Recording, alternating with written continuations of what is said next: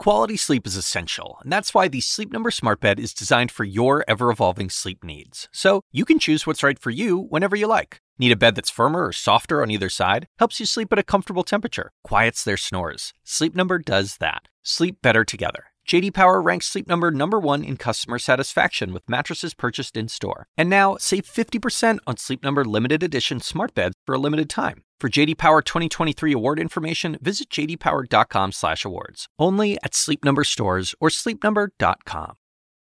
There's a term that gets thrown around sometimes during conflict, the fog of war. Some people use it in a big picture sense. The idea is that it can be hard to keep the end game or future ramifications in mind when consumed with day-to-day fighting plans. But it can also apply to the fighting itself, especially when you're in a dense, chaotic urban environment fighting an enemy that deliberately embeds within civilian populations. That is the situation Israel says it finds itself in as it fights Hamas in Gaza as it responds to the October 7th terror attack.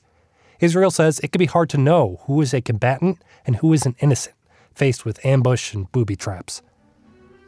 But over the weekend, there was an incident in Gaza that some critics say goes well beyond any fog of war.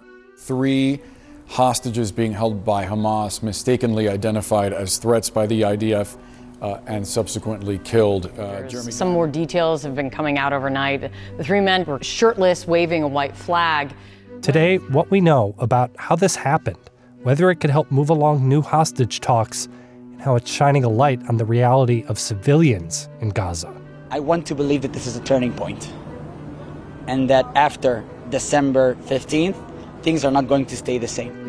From CNN, this is Tug of War. I'm David Rind. CNN's Jeremy Diamond is back in Tel Aviv. I caught up with him on Monday afternoon. Jeremy, can you catch us up? How is the Israel Defense Forces explaining how it ended up killing 3 Israeli hostages waving a white flag? Yeah, this was a really tragic incident that happened early Friday. We're told by the Israeli military that 3 Israeli hostages emerged from a building. They were shirtless, they were waving a white flag, tens of meters away from where a group of Israeli troops were positioned in the Gaza City neighborhood of Shajaiya. The Israeli military has really been, providing a lot of details about this. And in fact, today we saw an image that was posted from the building that was adjacent to where they were killed that had on a white sheet in something that looks like red sauce smeared the words SOS. And on another white sheet, it said 3 hostages, help.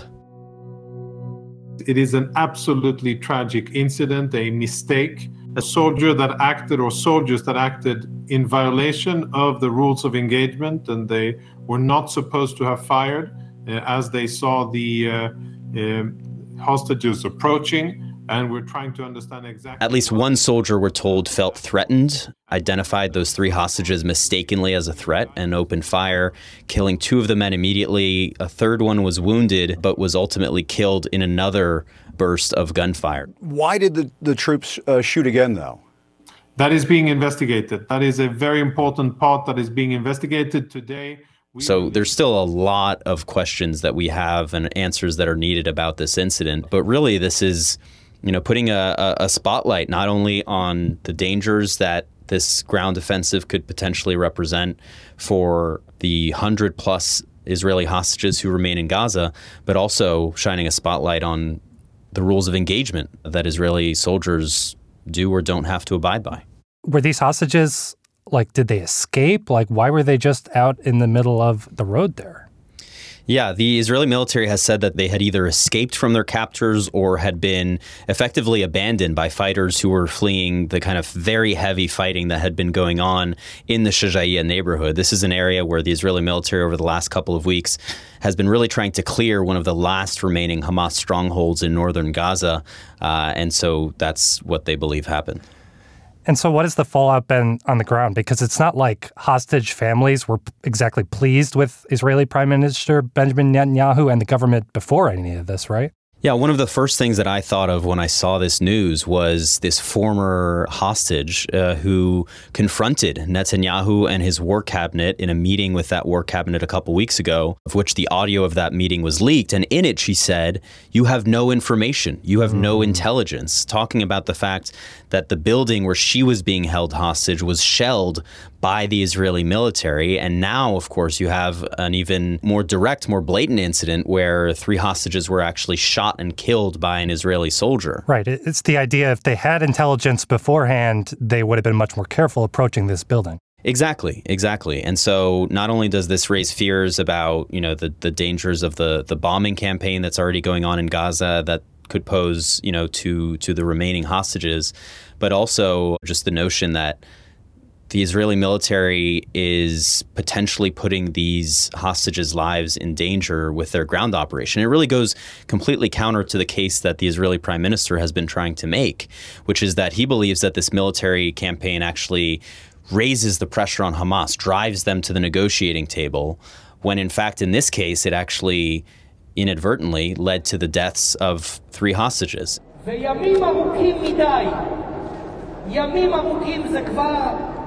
We saw, these spontaneous demonstrations in Tel Aviv over the weekend. Thousands of people flocked to the Kiryat, which is the military and defense headquarters in Tel Aviv.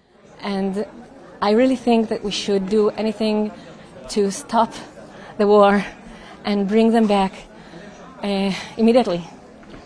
So you want the fighting to end now? Yeah, I really want the fighting to end. This is way too much already. I want to believe that this is a turning point, and that after December 15th, things are not going to stay the same. And we saw people there who talked to my colleague Alex Marquardt. One man, Udi Gorin, said the ground invasion is killing the hostages. And I think many families feel the same way, because the military pressure goes a long way, but if it goes too long, the pressure is actually on the Israeli hostages, which is exactly what we saw yesterday. That's not a way of winning a war.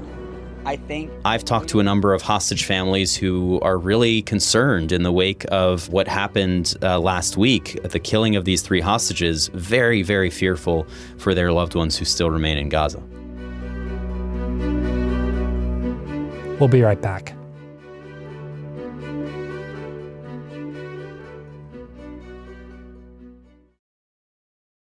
This podcast is supported by Sleep Number. Quality sleep is essential. That's why the Sleep Number Smart Bed is designed for your ever-evolving sleep needs, so you can choose what's right for each of you whenever you like. Need a bed that's firmer or softer on either side? Helps you sleep at a comfortable temperature. Quiets their snores? Sleep Number does that. Only Sleep Number Smart Beds let you each choose your ideal comfort and support, your Sleep Number setting. Sleep Number Smart Beds learn how you sleep and provide personalized insights to help you sleep better.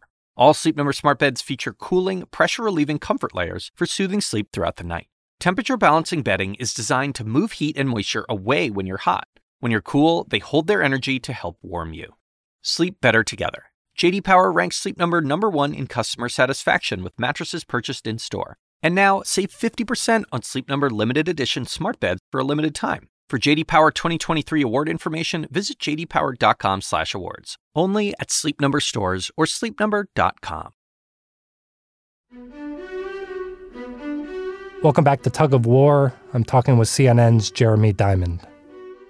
So how does this incident then change the calculation of the talks over the remaining hostages? Like, what's the latest there?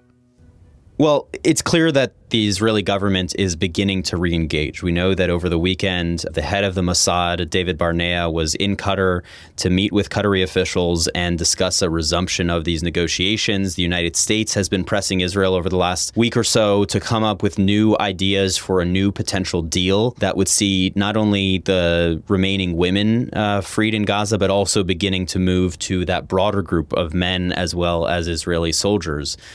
But what's clear that's not changing is the Israeli prime minister's view of this. He made very clear over the weekend, even as there were these protests going on, that he still believes that the military pressure is working and will drive Hamas back to the negotiating table.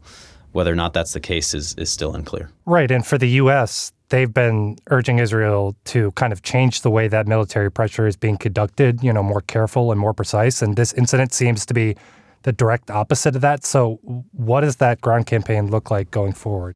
I mean, I think, first of all, what's important is that, this incident kind of sheds a light on the way in which the Israeli military may be conducting its operations in Gaza.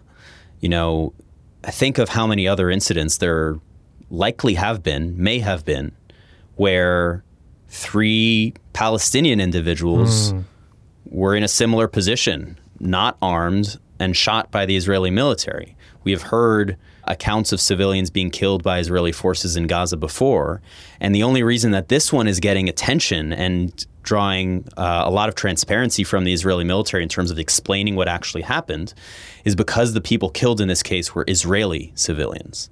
And so this is certainly shining a spotlight on the fact that the Israeli military, at the beginning of this campaign, before they went in with this ground offensive, loosened the rules of engagement to allow soldiers to conduct fewer checks before firing upon suspected militants.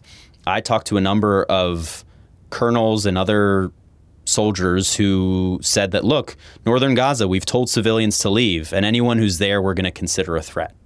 And we have now seen that play out in a very different way than perhaps they were expecting with the deaths of these 3 Israeli hostages. Now, the United States has been clear and consistent since Hamas started this war on October 7th. Democracies are stronger and more secure when we uphold the law of war. Now, in terms of the broader picture, there's no question that Secretary of Defense Lloyd Austin is here in Israel today to pressure Israel to begin to transition the current phase of very intense fighting, intense bombardment, a kind of all-out ground defensive in Gaza, to something that would be far more targeted. Protecting Palestinian civilians in Gaza is both a moral duty and a strategic imperative. That would result in fewer civilian casualties, that would be more related to special forces raids into population centers going in and going out, intelligence-driven, all with the goal of not only ramping down this current phase of the campaign, but also acknowledging the fact that the international support for Israel is dropping, and that the international pressure on Israel is growing, given the fact that nearly 20,000 Palestinians, of which about 70% of those are women and children, have now been killed.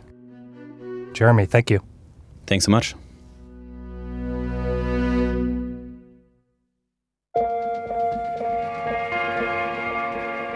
Tug of War is a production of CNN Audio. This episode was produced by Anna Sterla and me, David Rind. Our senior producer is Haley Thomas, Dan DeZula is our technical director, and Steve Lichtai is the executive producer of CNN Audio. We get support from Alex Manasseri, Robert Mathers, John Dianora, Lenny Steinhardt, Jameis Andres, Nicole Pesseru, and Lisa Namaro. Special thanks to Caroline Patterson, Michael Schwartz, and Katie Hinman. We'll be back on Wednesday with another update. I'll talk to you then.